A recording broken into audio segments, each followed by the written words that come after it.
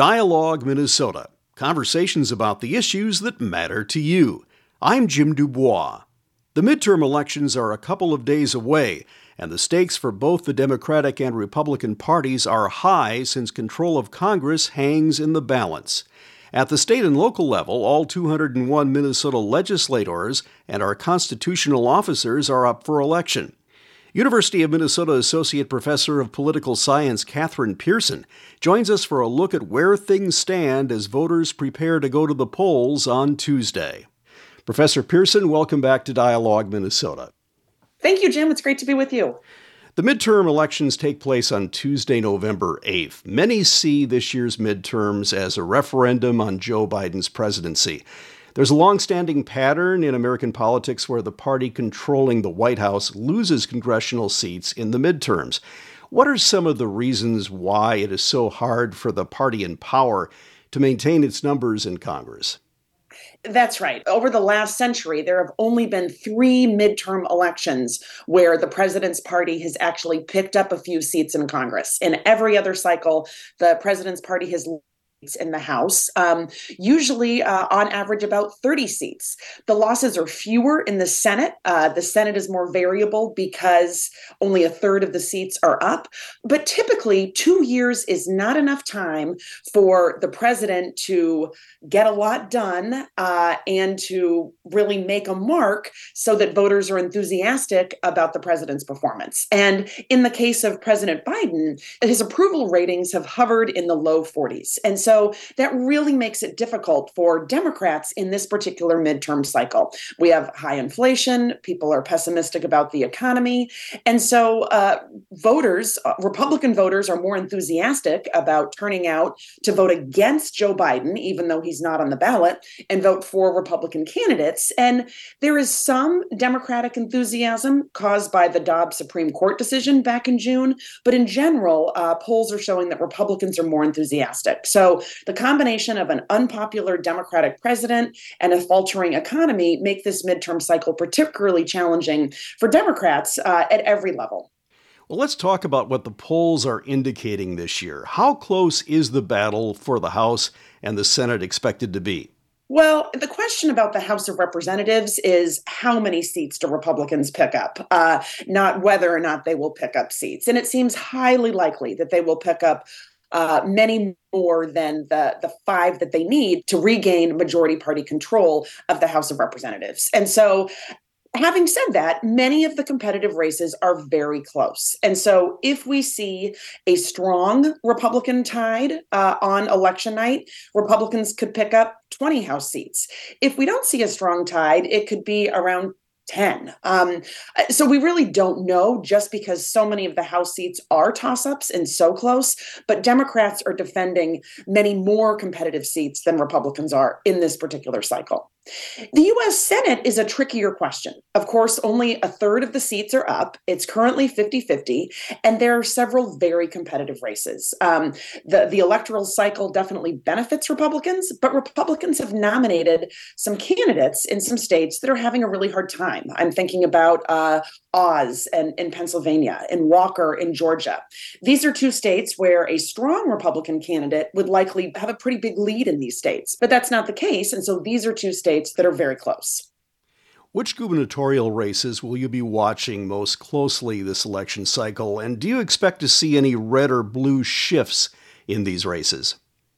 Well, even though we're talking about President Biden and the House and Senate, state legislatures and governors' races are also affected by these national trends. And so we saw in 2010, when Democrats fared so poorly, losing 63 seats in the House, Democrats also lost many state legislative majorities and several governors' races as well. And so the tough electoral cycle for Democrats sort of affects governors' races as well. Being in Minnesota, I'm, of course, very closely watching Minnesota's race. The incumbent DFL governor, Tim Walz, has a lead in the polls, but there's no doubt that this tough electoral cycle is making it a competitive race in Minnesota. In 2016, virtually no major poll predicted that Donald Trump would win the presidency. Why were the polls so off in 2016, and have the issues leading to those inaccuracies been addressed? Well, the polls were off in 2016 because they underestimated support for President Trump. They actually got support for Hillary Clinton. They captured that pretty accurately. But what they didn't capture was support for President Trump, especially in some of those key swing states like Wisconsin, Michigan, and Pennsylvania, because they undercounted. They didn't have enough respondents, white men who lived in rural areas without college degrees, who also really shifted from 2012 to 2016 in favor of Republican candidates. Those voters were less likely to respond to polls. And when they did, pollsters did not adjust the polls enough to account for their preferences that went heavily toward Trump because of this shift from 2012 to 2016. So pollsters are aware of this and are trying to improve the polls. But I think the reality is that it is increasingly difficult to poll in this era, even with many different polling options, whether it's cell phones or texts or online polls. It is still difficult to get a representative sample of voters to respond to polls.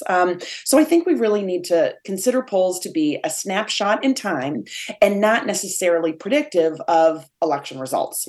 The other thing about polls is that we should really look to polls that are aggregated. So taking polls together instead of just relying on one particular poll, because the power of aggregation of many polls is that they get a more accurate estimate of a snapshot in time, but they don't predict election outcomes. And I think that the media sort of leads us to believe that that's the case. And then voters and candidates and strategists are understandably very frustrated when they're wrong.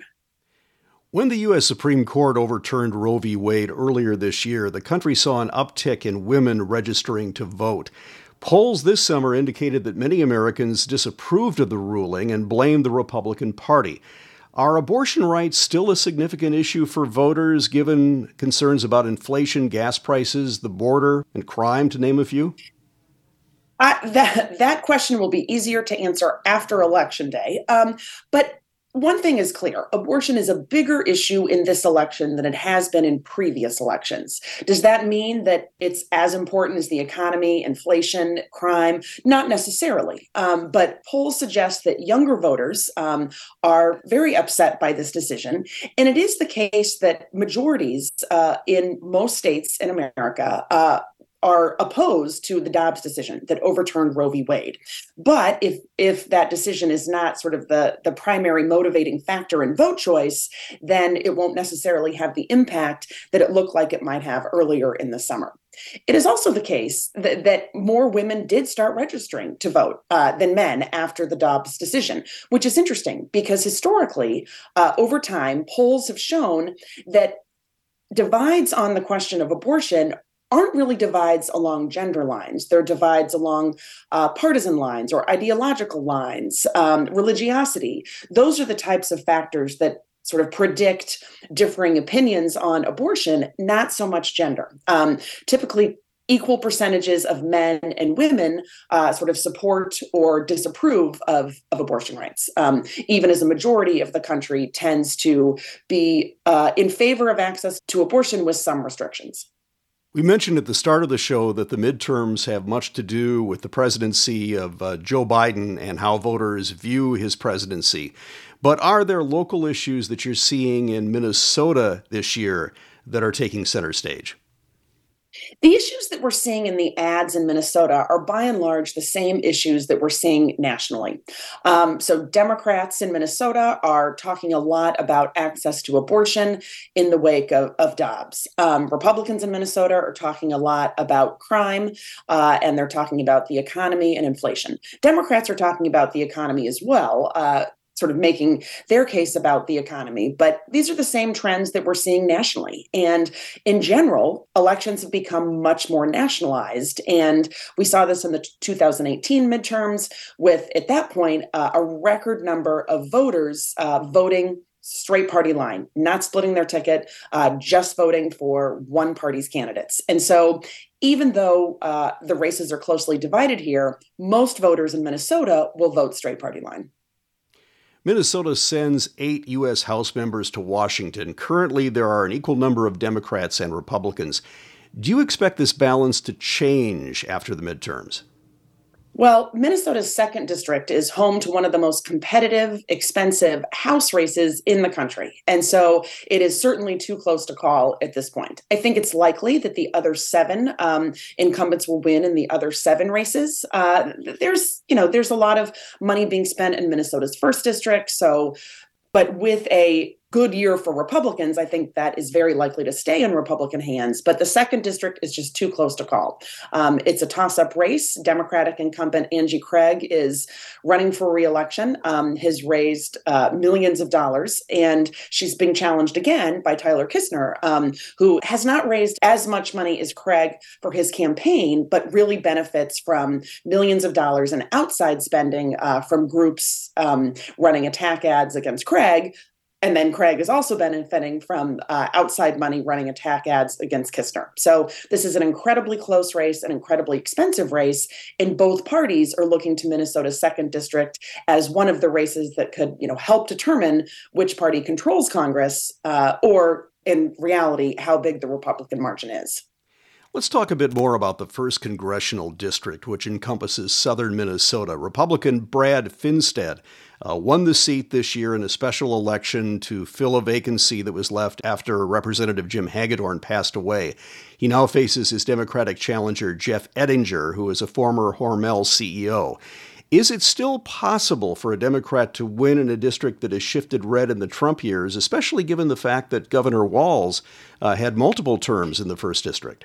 Right, in the first district. If we were talking about this race in the context of the 2018 midterms, where Democrats had a big advantage, I would have said, yes, the first district would have been in play in that type of electoral contest when that election was a referendum on President Trump, and Democratic enthusiasm back then was so much higher.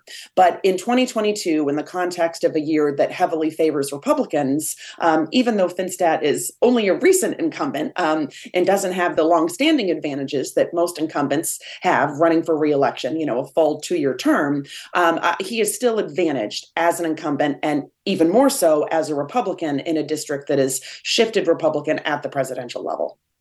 Representative Hagedorn was married to the former chair of the Republican Party of Minnesota, Jennifer Carnahan, who resigned after a federal grand jury indicted a prominent GOP fundraiser on sex trafficking charges. From what you can tell, has this scandal affected the Republican Party in Minnesota at all this year? It's not something that voters are talking about necessarily. I think that if somehow Carnahan had been the Republican candidate in the first, we'd be hearing a lot more about it. But I think in terms of, the party's ability to sort of, maintain cohesion and not have staff turnover and sort of internal issues, it has affected the party. In terms of being an issue for voters that they're talking about, I think this election is so nationalized and everyone is focused on, the issues of the economy, inflation, crime, and abortion, that this is sort of a peripheral concern, if at all, for voters in Minnesota in this cycle. You had mentioned that it's deja vu in the race in the second district again this year. One other item interesting about the second district is back in 2020, there was a third-party candidate on the Legal Marijuana Now ticket who died prior to the election, but his name stayed on the ballot. The same thing has happened again this year. And I guess the question is, how much did the third-party candidate impact the election 2 years ago? And do you think this will have the potential to throw a wrench into the race again this year? Because this election is so close, a third-party candidate could matter and could be determinative. It of course, is very sad that Paula Overby has passed away and her name remains on the ballot. She will get fewer votes than she would have in all likelihood, if she were still campaigning and still alive. But it is definitely possible that voters either who haven't followed the news or who just want to vote sort of symbolically in favor of the legalization of marijuana may still cast their vote for her, just as was the case 2 years ago. I think the question that's hard to know is, if her name were not on the ballot, would those voters have voted for one of the two major party candidates? Or would they have just, voted in the governor's race, but not voted in that congressional race at all? And we don't know the answer. I think in such a very close race, it is possible that a third party candidate could make the difference. If some Republican voters, or Democratic voters who feel very strongly about the legalization of marijuana sort of, put their support behind Overby instead of Craig, yes, it could make a difference. But once again, we don't know, would those voters have just, passed on voting in the second district race more generally. So because it's such a close race, yes, it could make a difference, but it's hard to know at this point. Let's look at the Minnesota gubernatorial race. Governor Tim Walz has held an early lead in the polls against Republican opponent Scott Jensen. Has Jensen been able to chip away at this lead as we approach the election? Yes, Jensen has absolutely chipped away at Walz's big lead that he enjoyed early on in the cycle. And I think that's for many reasons. The number one reason is that sort of partisans come home. For the most part, strong partisans support their party's candidate. And so even the Republicans who may not have supported him in the nominating process are at the end of the day going to support their candidate. I think the real question is with sort of very weak partisans or independents who may or may not vote in a midterm election where turnout is usually about 20 points lower, or are still perhaps deciding between two candidates that they may have some issues with. In general, incumbents are advantaged in gubernatorial races. But again, in 2022, Republicans have a huge advantage because of President Biden's low approval ratings. And so I think that Jensen's stance against vaccines is perhaps hurting him among independent voters. I think it's possible that a candidate who had not taken such extreme positions, a Republican candidate who had not taken such extreme positions, would be doing better in the polls than Jensen is right now. Like many other states, rural Minnesota tends to trend conservative and the metro areas trend liberal. Does this mean the battle for the governor's office will be waged in the suburbs? Because this is such a close race, it really will be waged everywhere. And what I mean by that is that, yes, Walz will win overwhelmingly in the metro, but turnout will be key here. Again, midterm elections are about 20 points lower than presidential years. And so in order for statewide candidates to do well in Minnesota, they rely on a big turnout in the metro. And so if the turnout isn't big in the metro, that could be very harmful to DFL candidates. But yes, the suburbs also matter. The margins between Republicans and Democrats are much, much closer in the suburbs. And we see that with the second district being so competitive. And we see that in the exurbs as well. Democrats, of course, are trying to hold on to a couple of seats, Senate seats in the Iron Range, a seat in St. Cloud. But I think, really, given how close this race is, the battle is everywhere. While Governor Walz has maintained a consistent lead in the polls, the race between incumbent Attorney General Keith Ellison and his GOP challenger Jim Schultz is extremely tight. Why is this race so tight for Ellison this time? And of course, back, we should mention, when he was first elected to the office, the margin was very close back then as well. What headwinds are working against Ellison in this particular election cycle? First off, it's a good year in general for Republican candidates. And then I think the issue of crime. I think that many voters don't have a clear understanding of what the Attorney General's office does. And as Schultz is sort of making promises about combating crime, some of these promises are actually outside of the purview of what the Attorney General can do. But that's not particularly clear to voters. There's a lot unknown to voters about the office. And so given the fact that crime is such a concern to many Minnesota voters, I think that is definitely hurting Ellison as he is running for re-election. And his race, again, as you mentioned, was narrow 4 years ago, and that was a year that really favored Democrats. And so it's not surprising that it is a highly competitive race and one of the closest. We should also mention that a statewide race that typically attracts very little attention is highly contentious this year. Incumbent DFL State Auditor Julie Blaha is in a tight race with her GOP challenger Ryan Wilson. Blaha is facing criticism because of the massive fraud associated with Feeding Our Futures. How close is this race at the moment? Oh, it's extremely close, both because of the Feed Our Futures fraud that you have brought up, and because, once again, it's a good year for Republicans and, her incumbency status, we would typically think that would be helpful. But because of the scandal, I think it's actually making it more difficult for her to sort of get her message out. And so strong Democrats will vote straight party line, strong Republicans will vote straight party line. And then in some of these more competitive races, there either might be just fall off, people not voting, or more independent voters or weaker partisans being willing to cross party lines for some of these candidates.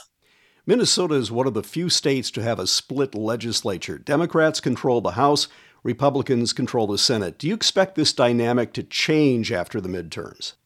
Well, because the divisions are so narrow and the majority is so thin, really anything is possible. It is certainly possible that Republicans could control both chambers. It is also possible that the current split could continue. I think it would be hard for the DFL to control the state Senate. But again, because these races are so close and so competitive, nothing is impossible. But I think one likely scenario would be the status quo.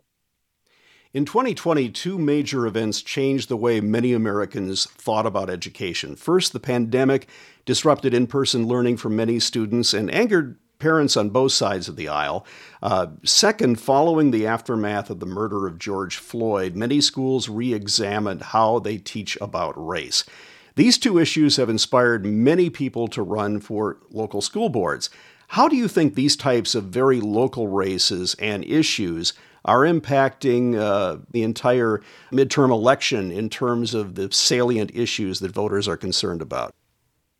Well, the nationalization of local school board races is really a troubling trend because it takes attention away from whatever particular issues a school district is sort of wrangling with and imposes national issues in local elections that really may not be relevant to a particular school at all. Most K through 12 schools do not teach critical race theory. It's something that is taught in law schools. It's discussed among academics. And so I think some of the examples that are being used are teaching about history and incorporating race to a greater extent in the teaching of U.S. history. But the debate over critical race theory really sort of, if you're thinking about the issues that most schools are facing, really does not make a lot of sense. But it has mobilized a lot of voters, a lot of candidates, and it's made the electoral environment more challenging for school board races as well. It's sort of taken something which used to be nonpartisan and really focused on whatever particular issues schools were facing and turned it into sort of a national issue with a lot of partisanship and conflict infused. And so it's not a good development in terms of thinking about how to best identify and sort of solve problems in local schools. Many conservative candidates running in local and national races this year have asserted a belief that Joe Biden did not legitimately win the presidency. How is this issue shaping our national and local races?